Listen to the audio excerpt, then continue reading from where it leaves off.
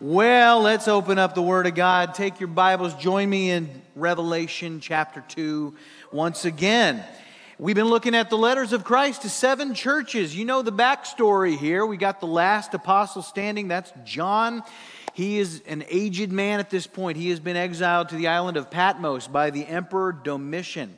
And so here's this old guy doing hard labor. The risen Christ appears to him, says, "Take dictation, John. I'm going to write some letters to the 7 churches of Asia Minor." And we've been studying those letters. These churches are literal churches in John's day.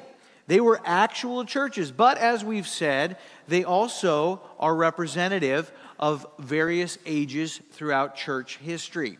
And these letters contain beneficial things for every church of every generation, including this church right here. We can learn from each and every letter. And we have studied Ephesus, the first church of these letters. And Ephesus was the church, if you recall, that left its first love. It had lost its passion for the gospel. And then we looked at a church in a place called Smyrna. And Smyrna was the persecuted church. They suffered, and they were purified through that suffering. Nothing like suffering for Jesus that will bring you closer to Him. And that's what happened to Smyrna. And then we studied last week the church at Pergamum.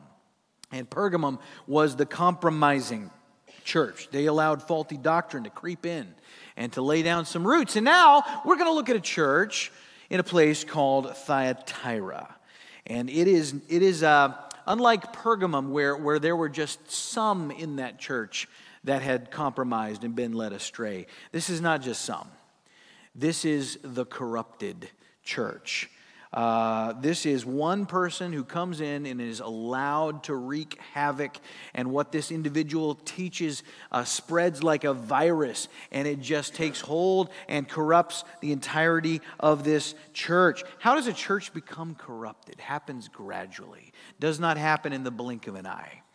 Are there things that churches can embrace today and we don't know where they began?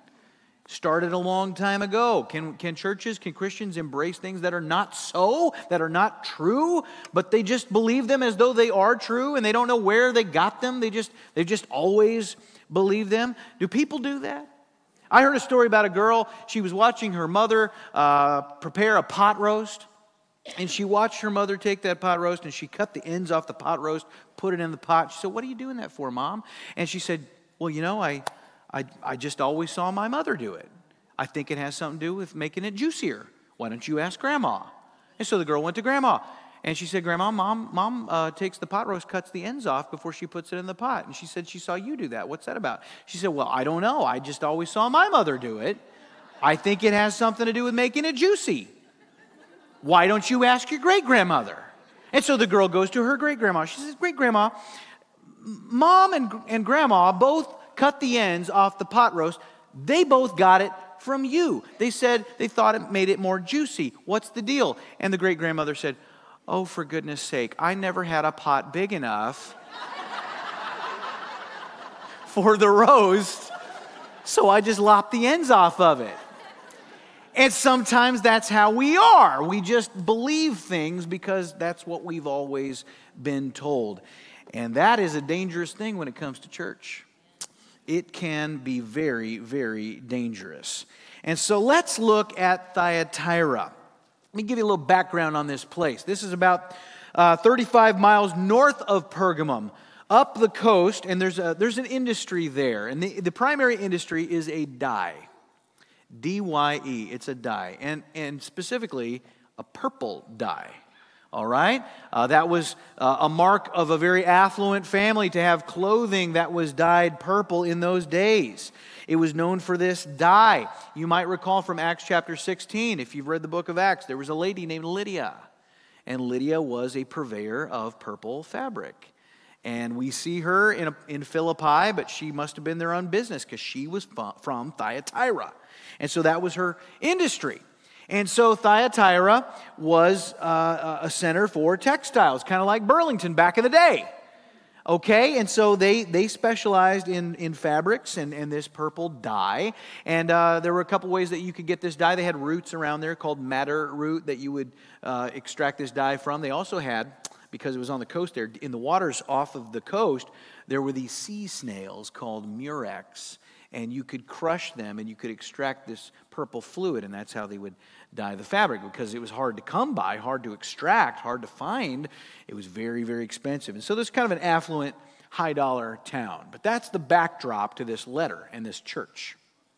And as Christ begins his letter, he does what he always does with these little epistles. He identifies himself. And so we're going to get started here in verse 18. It says, "And to the angel of the church," and as we've said, angel refers to the prime messenger of the church, the pastor. He says, "I want you to write the words of the Son of God, who has eyes like a flame of fire and whose feet are like burnished bronze."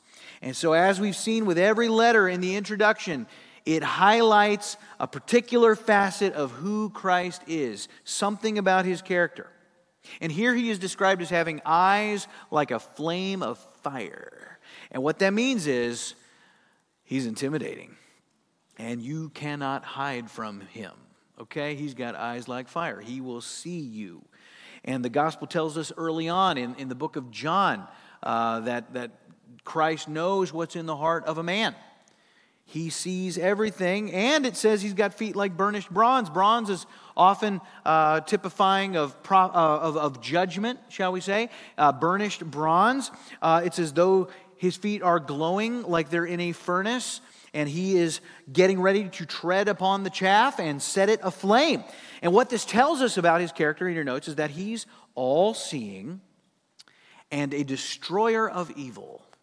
That is Christ. He's a judge. Peter says in 1 Peter 1:17, "If you call on him as Father who judges impartially according to each one's deeds, conduct yourself with fear throughout the time of your exile." You are to conduct yourself with fear.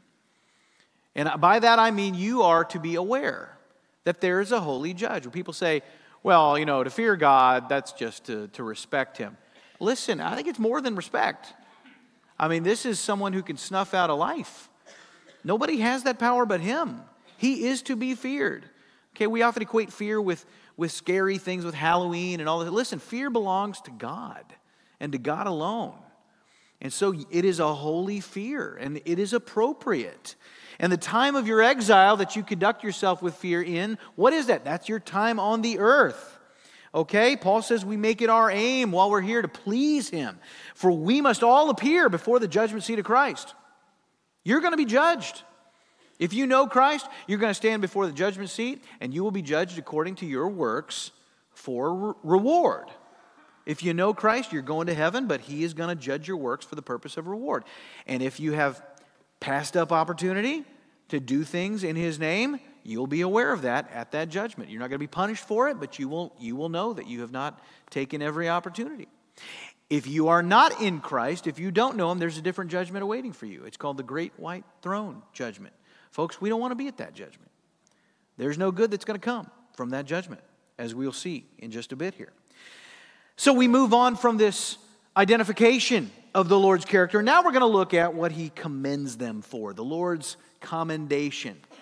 Believe it or not, he's got something good to say. He says in verse 19, "I know your works, your love and faith and service and patient endurance, and that your latter works exceed the first." So he sees all, right? We've established that, but not just the bad. Sometimes we think of God as all-seeing and we just think about all the bad things that he sees. Well, he sees the good too. He sees the good too.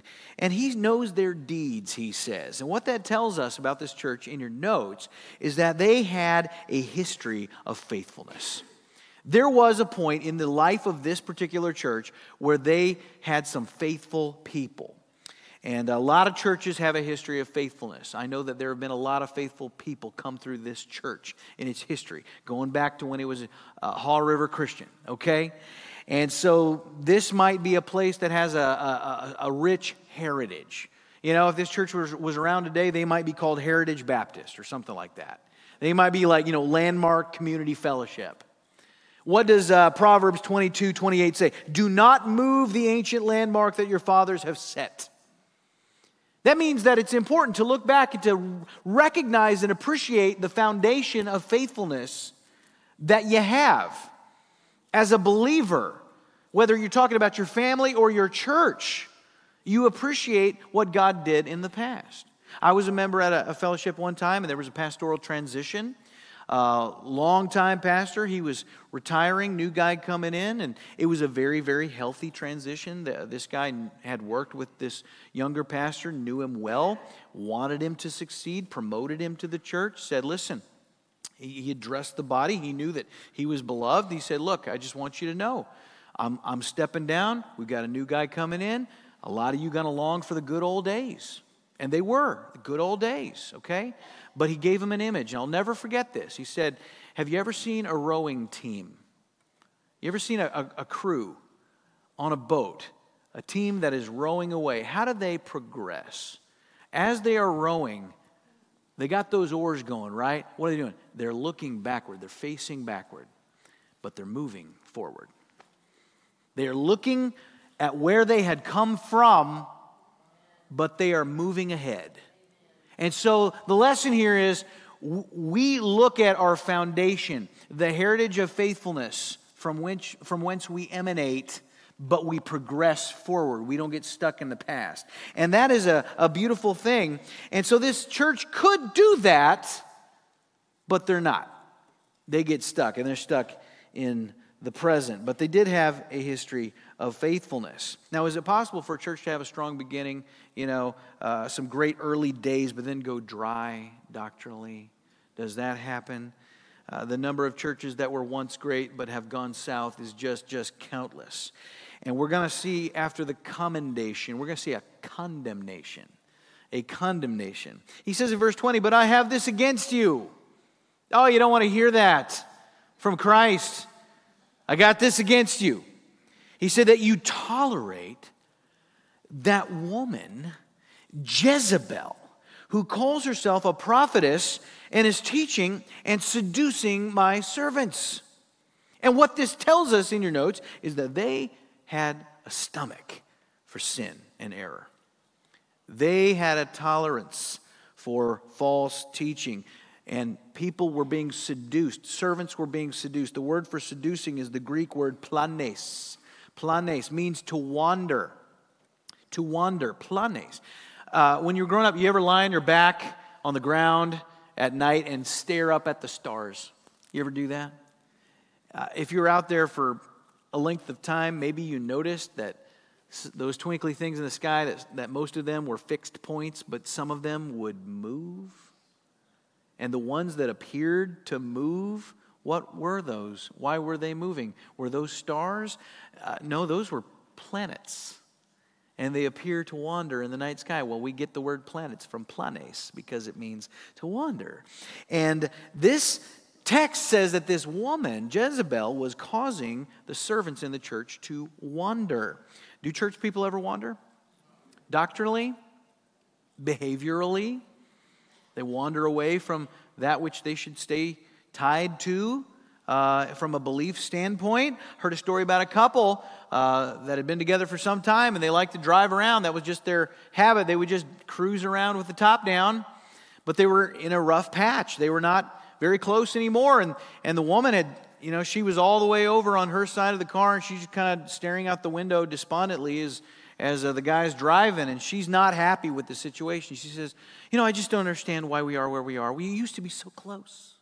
She says, I don't know what happened to us. She said, don't you remember how you used to drive us around, and I'd have my head on your shoulder, and you'd have your arm around me?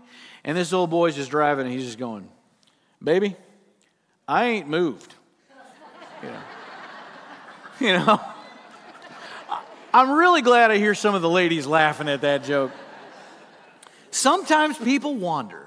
They just slide down, And sometimes denominations and institutions do that. Once great, and they wander from the things that made them great. And here it's observed that this wandering is because of this woman, this person named Jezebel. She's come in with this modern, pervasive, Gnostic teaching that is contradictory to the Bible, and she claims to be of God. She claims to be a prophetess. She ain't. She is antithetical. She differs from Scripture. And the result is there are people that have wandered. And the reason this is happening is because he says, you guys tolerate it. The word is aphes, and it means to permit, It's to say, you're good. You're all right. Go ahead. You're okay. Go ahead. You ever go through security at the airport? You know? And you just can't wait to get through it. I mean, it's such an arduous thing these days. You got to take your shoes off, take your belt off, take your wallet out, take your phone out. Put your stuff on the conveyor. You go through the thing. Sometimes they pull you aside. They wand you. They're like, hey, we need you to come over here. We're going to go through your bag. They go through your bag. But then finally they go, okay, you may go. You're good. You're okay. What do? You pack up everything. You put it all on and you hit the bricks, man. You want to get out of there as fast as you can because you got permission. This is saying you're okay as you were, please. On your way, whatever you want to do, you're free to do it. Christ is saying you guys knew what this person was doing. You knew what she was teaching. You knew that she was leading people astray, and you turned her loose. You let her do it. You said you're okay, And this is tolerance in the church. Now, today, tolerance is often thought of as a cardinal virtue. Be tolerant. The world loves that. We should be tolerant. Be tolerant, Used to be justice was the cardinal virtue. People held up now today justice it means something else. Today, it used to mean do the right thing and don't do the wrong thing. That's justice. That is God's definition of justice. Justice, defined properly, is always a virtue. Tolerance is not virtuous unless you're tolerating something good. But tolerating evil is never a virtue. It's never, ever good. And certain ideas have crept into this church because they were tolerated. What Ephesus tested and found to be false, and they cast it out. What Pergamum, in a limited fashion, compromised on and allowed in doses, this church has been overrun. It has commandeered Thyatira. Does that ever happen? You know what happened a lot in the United States in the early 1900s? There were churches, there were denominations that just went down the tubes because ideas were introduced. And you know where they came from? A lot of them came from Europe. A lot of them came from Germany. A lot of them were scientific ideas about evolution. Some of them were higher criticism ideas about the Bible that said, the Bible is not the Word of God. The Bible is not inerrant. It's not inspired. It's to be interpreted figuratively. It can mean whatever you want it to mean. And this hermeneutic a lot of it came out of Germany. Horrible theological, heretical teaching coming out of Germany in the late 1800s. And there were American clergy who would go over there. They would go to seminary. Joey, make sure you're seminarian like that, bro. All right? Where you at? And they would go over there and they'd get their head full of this errant teaching. They'd come back to the States and they'd introduce it in their churches, in seminaries, as they would teach classes. And it started to infiltrate. And there was, at the time, in the early 20s, you had some controversies. You had the modernist fundamentalist controversy in the church, and it's a big, hairy deal where, there's a battle for the Word of God. And you had the great theologian, and, he was more of an evangelist, named Billy Sunday. And he famously said he had such little regard for the theology coming out of Germany back then. He said, if you took hell and you turned it upside down, it would say, made in Germany. That's what he would say. And so Thyatira embraces it all. Now, not every person in this church is corrupted. You're going to have some good people. We'll see that in a few verses. Verse 24 is going to say, but the rest of you who do not hold to this teaching. So you're going to have some people that abstain from this. And what that tells us is there's people that embrace it, there's people that don't. What do you call that when you have a church where some people go, no, and some people go, yes? What do you call that? That's a split. You got a split happening right here. And there is division, and it is thanks to who? Jezebel? Ultimately, it's thanks to those leaders in that church that did not have a firm hand, and they did not deal with errancy in the church.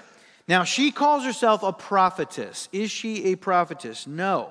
But I guarantee you she didn't get away with what she got away with, except that other people thought she was a prophetess. And what does this teach us? This teaches us that you don't just believe anything that people say when they say, God told me. You listening?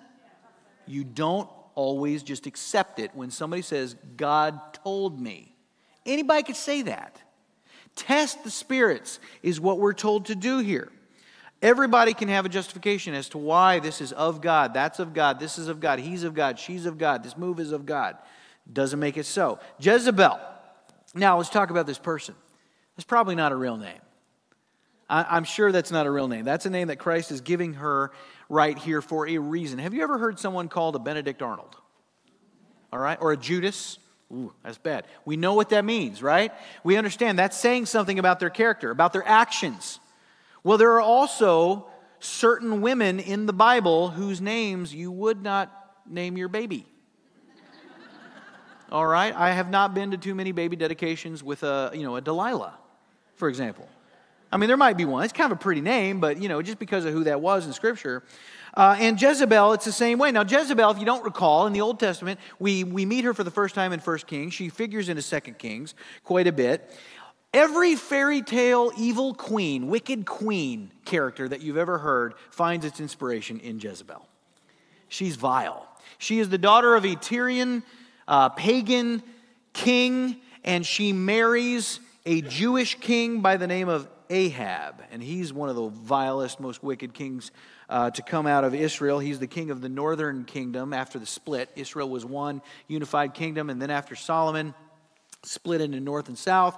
So Ahab was the king in the north, and he was still a Jew, but he married a non-Jew. Now, you could marry a Gentile as a Jew if they would convert to the true God. Jezebel did not. She remained a pagan. You could not marry a pagan, but he did. And she was into Baal worship, which you see all over the New Testament, Old Testament, Baal worship. In fact, her name, Jezebel, is an affectation of that kind of pagan worship. And together, they were just a wicked power couple. They forbade the prophets to come up in the north and to speak on behalf of God. And, they defied the Lord. They built a temple and an altar to Baal. I've been there. I've been to the northern kingdom vicinity in Israel, and I've seen the ruins of the temple where Baal was worshipped in the north. And they defied God when he said, I forbid anyone to rebuild Jericho, and I'll curse anyone who rebuilds it. Ahab rebuilt it. He laid the foundation, he built the gate, and all of that.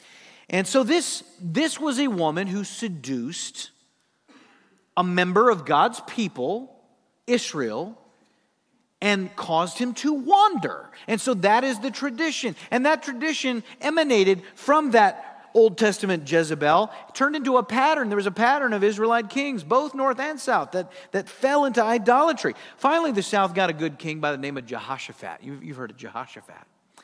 Jehoshaphat loved the Lord, wanted to honor the Lord, desired strongly for the north and the south kingdoms to be reunited. Good goal. He wanted peace, noble. He wanted unity. Unity is good. Is unity worth it at all costs? Do you ever lay aside truth for the sake of unity? Do you ever tolerate error for the sake of unity? You do not, and yet Jehoshaphat tried. His motivation was right, but his method was all wrong. And so he would jump back and forth between positions for the sake of unity. He just jumped. Maybe that's how he got the name Jumpin' Jehoshaphat. I don't know. I can't help it sometimes. He attempted 3 ways to unify the north and the south. He tried an alliance with the north. He said, let's have a military alliance. That was a disaster. He said, let's have a commercial alliance. That was a disaster. He tried a marital alliance. He got an idea. He said, you have a daughter, Jezebel, Ahab. I have a son. Let's get them married. And you see this in medieval times. You saw Britain and France, and this princess married this prince. There'd be some kind of national alliance there. That's the idea. We'll have to be unified because now we're family. And so his son Jehoram wed Jezebel and Ahab's daughter Athaliah. Perfect plan. Except the ways of Jezebel, apple did not fall far from that tree, and Athaliah corrupted Jehoram, and he fell into idolatry. Now you got 2 generations of kings that are tainted by false teaching and idolatry. And so the way that plays out, just so you know, Jezebel's daughter Athaliah, she's the queen of Judah along with Jehoram. And what happens is Jehoram reigns for a number of years and then he eventually dies. Well, you need a new king. And so they look to the descendants of the king to crown a descendant there. Well, Athaliah wanted the throne for herself. She wanted to be the undisputed ruler of Judah. And so she made a command. She commanded the entire royal family be murdered.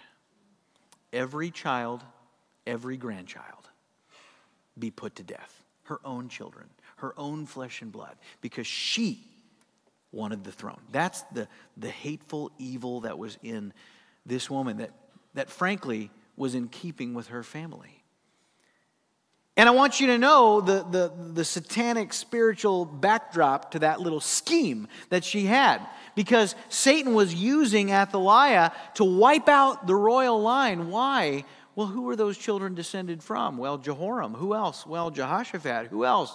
Well, ultimately, David. Did God make a covenant with David? What did he promise David? He said, your descendant will one day sit on your throne and he will rule eternally. What do we call that descendant? We call him the Messiah. And so if you wipe out David's last living descendant, what happens? Christ never comes. What happens if Christ never comes? You go to hell. I go to hell. And so this is the plan. How close did she come? Well, does God make covenants that he doesn't intend to keep? So what happened here? I'll just tell you, this is cool. The deceased king Jehoram, he had a daughter by another wife, and that daughter's name was Jehoshaphat. She had a husband, Jehoiada, who was the high priest. They heard of this plan to have the royal family murdered. They come upon the bloodbath, all of these babies that are slain, and among all of the bodies, they find one baby still alive. Little boy named Joash. They take him, they hide him. And they keep hiding him for 6 years. And this wicked queen, daughter of Jezebel, Athaliah, rules Judah for 6 years. When that little boy turned 7, during that whole time that they had hid him, they had plotted a coup. And he turned 7, they have a coronation, and at the same time there is a revolt against Athaliah, and the military apprehends her and assassinates her. And so God spares. They come within one baby of wiping out the messianic line. But God cannot be squashed. And he comes through. And he sees to it that she is put to death. Incidentally, her own mother, Jezebel, also put to death prior to that. She made Elijah's life a living hell in her day up in the north. And Elijah prophesied about Jezebel's impending death, saying, you can read about it for yourself, but her death fulfilled every element of Elijah's prophecy. At a minimum, she went right out the window. Somebody threw her out of a window. And that's not even the worst of it. You can read about it for yourself if you want 2 Kings 9. It's pretty gruesome. Let's just say she went to the dogs, okay? Question. Does God deal with evil? He does. He's a just God. Does he deal with it immediately every time? He does not. So the people of God will be tested. They're going to have to stand. They're going to have to stand. Churches are going to be tested. They're going to have to stand. And so this tradition from the original Jezebel, evidenced in her own daughter Athaliah, this continues on in this individual that Christ calls Jezebel. So, if your name is Jezebel, if there's anybody here named Jezebel tonight, I would suggest go by Jesse, go by Bell, anything but this. But she's called this, why? Because she comes in illicitly. She should not have been allowed to do what she did. And she's Gnostic, right? What do the Gnostics believe?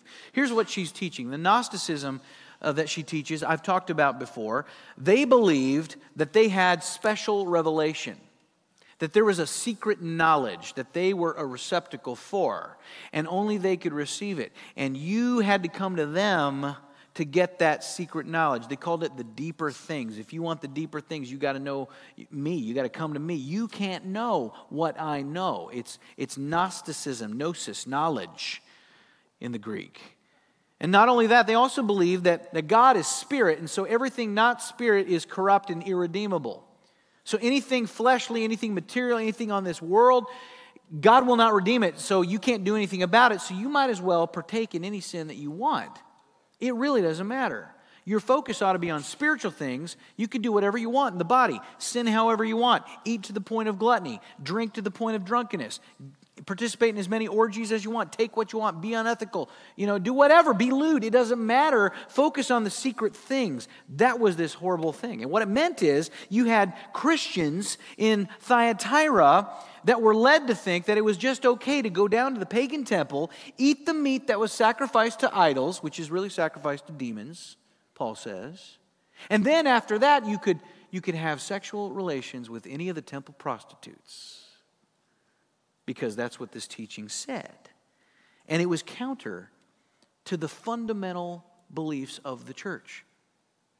That makes no sense whatsoever. You walk into an institution that is named for Christ, and you get things that have nothing to do with Christ. If you walked into a Ford dealership and you're admiring a nice new shiny F-150, salesman comes up to you and says, "How you doing? I'll tell you what you need. You need a Chevy." You'd be like, what? If a manager heard that guy'd be out on his ear, right? Makes no sense. Well, she is selling something counter to the true gospel. Peter says it may have a Christian label, but it's bondage. 2 Peter 2:19, they promise them freedom, false teachers. But they themselves are slaves of corruption, for whatever overcomes a person, to that he is enslaved. I don't care what you call it. A skunk by any other name still stinks. Now remember, these 7 churches, these were real churches in John's day, but as I said, they represent eras in church history. So Ephesus, that's the early church, first century church, apostolic age, right? Smyrna, that's the persecuted church under Rome. They suffered for Christ.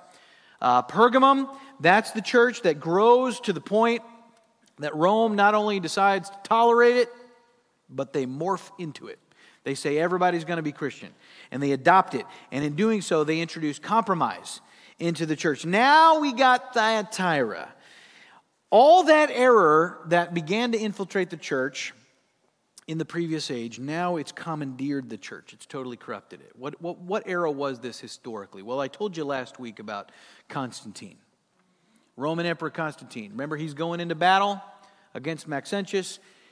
Story goes, he sees a giant cross in the sky, and he hears in Latin this voice that says, "Conquer in this sign." And he goes forth, he's victorious, and this supernatural experience that he has so impacts him. It's such an encounter. It's such an emotional moment. See, you got to be careful about experience and emotion. Got to be careful. That he thinks it means, I need to follow Christ, but not only that, the whole nation must now become Christian, and he decrees it. He says everybody must be a Christian under threat of death. That's one way to evangelize. But what happens is these pagan Romans don't change their ways at all. They just put a Christian label on it.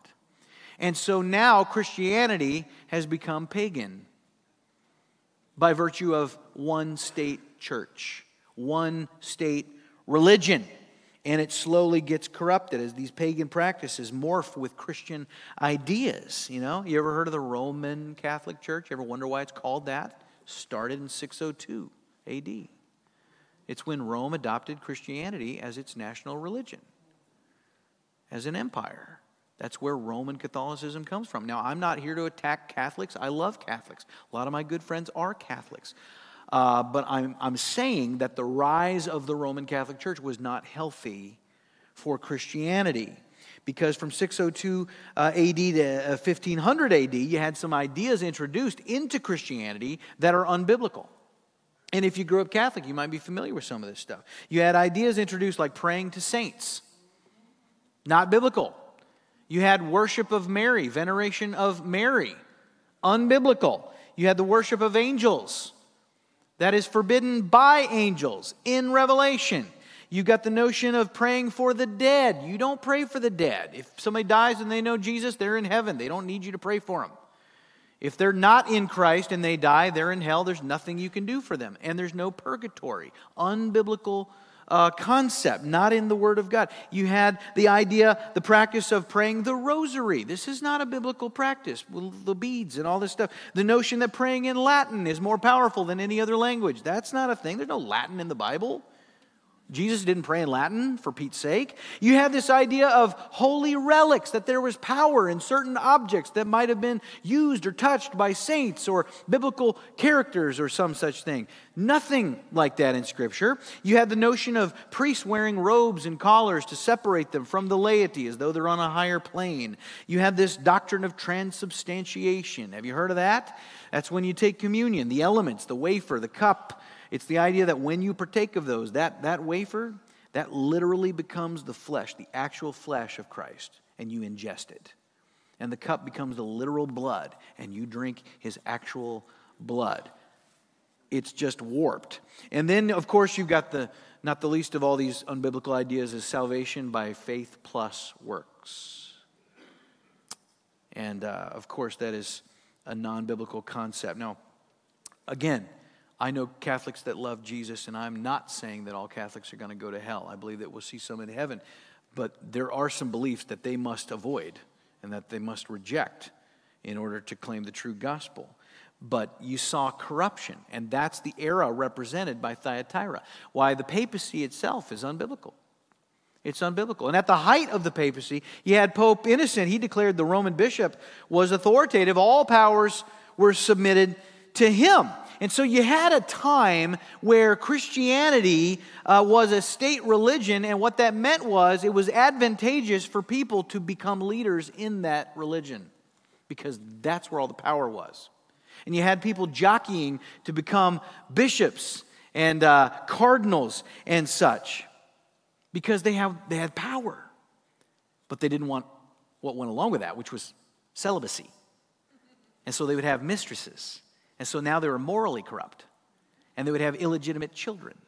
And then to keep things quiet, they would name those children later as they grew to positions in the church. And they would become cardinals and abbots and such. And as young as age 14, they'd be a head of a monastery or something like that. You had nepotism going on. It was a corrupt time in Christianity. And it got so bad that it just eventually went off the rails, and you had this unavoidable event called the Protestant Reformation. And that actually ties into the church we're going to look at next week. And so I'm not going to dive into that right now. But that is historically the era that is represented with Thyatira right here.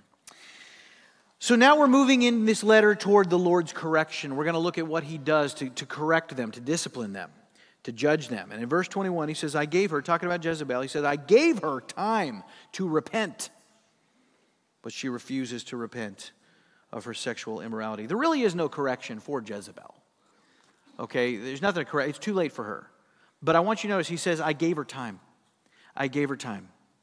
That means he's patient. See, the most amazing thing about church history is not the wandering from the truth. It's not the rampant corruption. The most amazing thing about church history is the patience of God. It's that he's merciful and that he stays his hand of judgment. And in every age, he appears to find people that are faithful.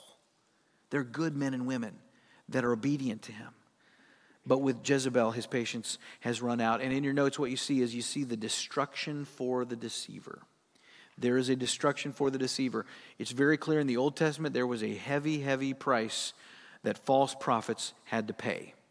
If they claimed to be of God and they spoke things not of God, they were to be dealt with severely and swiftly. And he says in verse 22, behold, I will throw her onto a sick bed. This Jezebel has been a prostitute. She has adulterated the truth. Okay? And he says, you've rolled around on a bed of adultery. Now I'm going to throw you on a different bed. I'm going to throw you on a bed of sickness. And the word here is kline. Kline. And it's the kind of bed that a terminally ill person would be carried about on. It's not a bed that you get up and walk away from on your own power. And so there is a very real fate that he is reserving for this individual. Not only that, he's going to give us an ultimatum for the deceived in your notes, an ultimatum. Because he says, and those who commit adultery with her, I will throw down into great tribulation unless. See, there was no unless for Jezebel. There's an unless here. Unless they repent of her works, and I will strike her children dead. Okay? So he's gonna do this to them unless they turn from this teaching. But if they remain, he considers them the children of her teaching. They are the offspring of her errant and false doctrine. And the word for dead here, when he says, I'll strike you dead, the word is the root of thanatos, which is not merely physical death. It is a word that means death, but it's not physical death. It really refers to the result of sin. It's the miserable, eternal state of the soul in hell. If you don't turn from this is what this theology is. It will damn you to hell. And no true Christian would ever embrace it. And then he says, and all the churches will know that I am he who searches minds and hearts, and I will give to each of you according to your works. And what this means in your notes is that you must turn back or become an example. Turn back or become an example. He says, I want to make an example out of you. Are there churches in Europe that were once great and you go to them now and they're just a museum? They're dead. They're just for tourists, really. They're beautiful. You walk around in them, but they're dead. There's nothing going on in there. And they've been condemned. When I was in my 20s, I was part of a music group. We traveled around. I had a buddy of mine that I would hang with on this group, and we had some downtime, and we were in the South once with some free time, and he said, hey, you know what's around here? And I go, what? And he mentioned it was the name of this once thriving ministry that I knew of, and it was from the heyday of those televangelist ministries in the 1980s. And this was a particular ministry that had gone down in flames, as many of them did. They experienced scandals, a lot of them, moral, ethical, okay? And this particular ministry, which a lot of you would know, went down the toilet. But it was massive. And he said their headquarters is around here, and there's nobody there, like it's abandoned. And he says, you want to check it out? I go, yeah. So we went. And we found this place. And it was like a ghost town. And this was one of those that just really got out of hand. I mean, they built a massive shopping center. And we went, and it was like a little mall, really. And it was completely locked up. Nobody there. No sign of life. They had a theme park, totally rusted over. They'd made a recreation of the Temple Mount. We found it. It was all overgrown with thicket. It was falling apart. There was a prayer garden with all these statues of biblical saints. They were all in disrepair, and everything was just completely abandoned. There were all these timeshares on the property, these chateaus that people would pay to go and live in. They were locked up, tight as a drum, nobody in there. It's as though people just got up and left overnight when they shut that place down. We looked in the windows of these timeshares, and everything was still there like they'd left it. All the magazines were spread out on the coffee tables. It was eerie. And it's like God just, dropped the hammer. And I later found out that place, that whole property, the whole operation had been purchased and resold and purchased and resold and purchased and resold. It just went belly up over and over and over. It's like it was cursed. And it may have been because they had stopped following God and started following another. And I think that could be what is being spoken of here. He could also be talking about a final judgment at the great white throne. We're going to stand before all the unbelieving. We're going to stand before a holy God one day at the end of the millennium. And it's not going to be a fun time for them. So Christ speaks 4 verses to these bad guys. And now he's going to give a command and a promise. In your notes, the believer's command and promise. He says, but to the rest of you, verse 24, in Thyatira, who do not hold to this teaching, who have not learned what some call the deep things of Satan. You see, you catch that? The deep things. Okay, a little bit of humor there. The Gnostics, they said secret knowledge. It's the deep things. That's what they called it. You want to know the deep things? You come to me. He says, you've not known the deep things of Satan. This is Jesus making a funny, is what this is. And they are deep things. How deep is hell? Okay? he says, "To you I say, I do not lay on you any other burden." And the interesting thing is, he's quoting here. This is maybe the only time I'm aware of where Christ quotes from somewhere in the New Testament. He's quoting from Acts 15. You had the Jerusalem Council. This is when the Judaizers were infiltrating the churches that Paul had begun. And they were saying, hey, it's great that you want to follow Jesus. That's super, really. But you also need to follow the law. You need to be a good Jew. You gotta be circumcised. You gotta follow these ordinances. You gotta do these ceremonial things. Plus, follow Christ. And then you'll have salvation. So they called the first council, the Jerusalem Council. All the apostles came together. Peter stands up in front of these guys, and he speaks what would become the Apostles' Creed. He said, Christ alone. We believe in Christ. And he says this, "It seemed good to the Holy Spirit and to us to lay upon you no greater burden than these necessary things."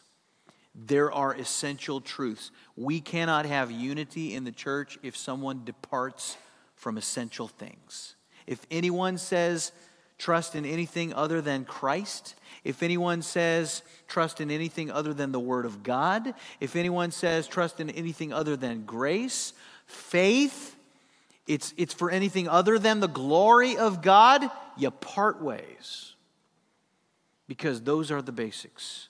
Those are the essentials. This is Christianity in its pure form is the ultimate belief system. It's perfect. You don't add to it. You don't reimagine it. You don't reinterpret it.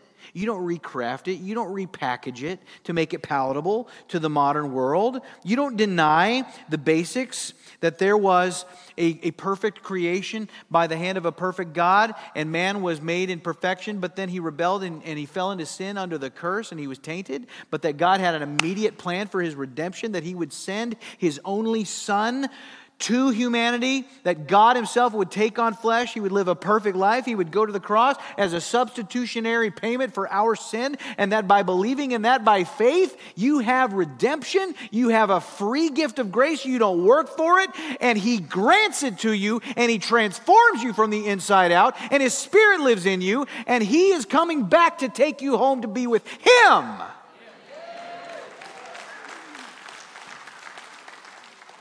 And you don't deny that. And he says in verse 26, the one who conquers and who keeps my works until the end. Well, actually, he says in verse 25, hold on. He says, only hold fast. Hold fast what you have until I come. And so in your notes, what this means is, stay the course. Stay the course. Don't trade the basics for the exciting. Don't go after the flashy. Don't go after what makes you feel nice and fuzzy and warm and good. Don't go after the trendy. Don't go after the culturally irrelevant. You stick with the stuff. You stay the course. Hold fast. How long? He says, until I come. Until I come. Then he says, verse 26, the one who conquers, that's everybody who is in Christ. That's believers. The one who conquers, who keeps my works till the end, to him I will give authority over the nations, and he will rule them with a rod of iron. And when earthen pots are broken in pieces, even as I myself have received authority from my Father. Jesus is still quoting. Now he quotes from Psalm 2. Look at Psalm 2. Compare this. Psalm 2:8. Ask of me, and I will make the nations your heritage, and the ends of the earth your possession. You shall break them with a rod of iron and dash them in pieces like a potter's vessel. You know who's speaking there? It's God. You know who he's speaking to? The Messiah. This is the Father's word to his Son, to the Messiah.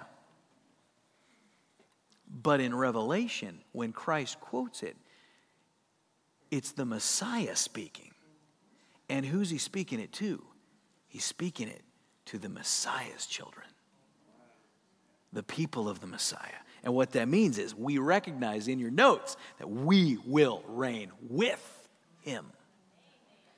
Are you happy about that? Ha ha!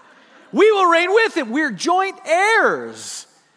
We remember that. Don't get caught up in the flashy. The right here, right now. This is nothing. It's kindling. You've got eternal treasures awaiting, okay? Your day is coming. When you get down, when you're like, people don't respect me, the world is mocking me, I'm like a pincushion, I'm taking a beating down here, your day is coming. You're going to reign with him. And not only that, he says in verse 28, and I will give him the morning star. What does that mean? In your notes, we will be like him. We will be like him. You know what the morning star is? Like if you're into astronomy, the morning star, that's what they call Venus. Venus. What is it about Venus? Brightest star in the sky when the sun's about to come up. The brightest star is Venus because it's reflecting the sun. It's reflecting the sun.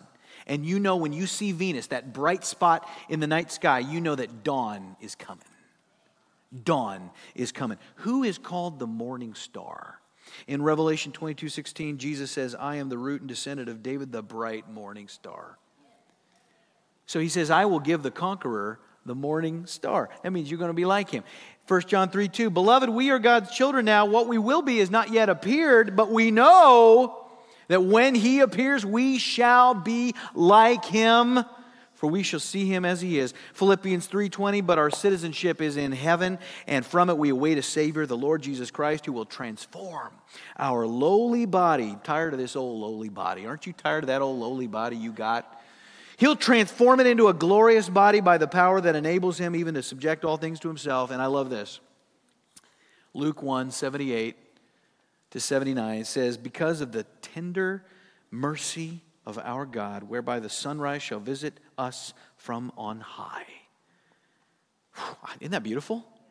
Whereby the sunrise shall visit us from on high, to give light to those who sit in darkness and in the shadow of death, to guide our feet in the way of peace. I'm going to memorize that sucker.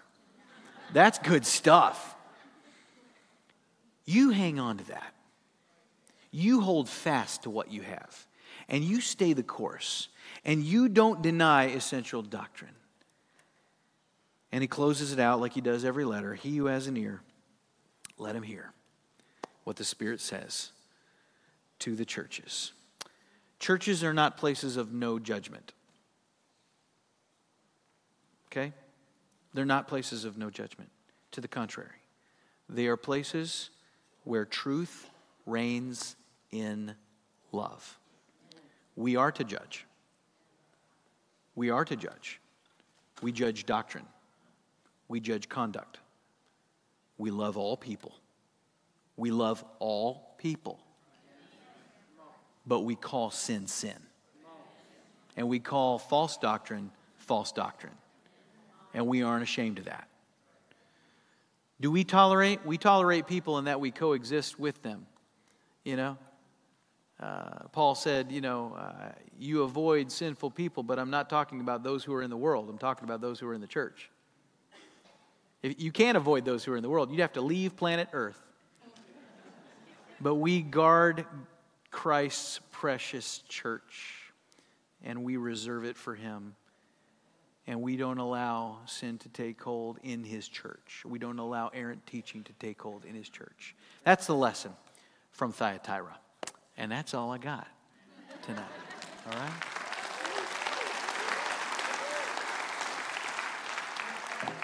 Let's thank the Lord for his word. Father God, I just come to you humbly.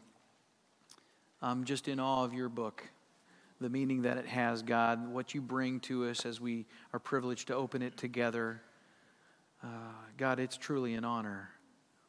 And we don't take this lightly, what it means to be part of your church. You came for us. You died for us. You've set us apart. You've reserved us for glory. You've blessed us with every heavenly blessing. And make us ever mindful of that, Lord, as we are good stewards of what you have given. May we guard it. May we protect it. May we be vigilant. And may we be intolerant of wickedness. And we pray this in Christ's name. Amen. Amen.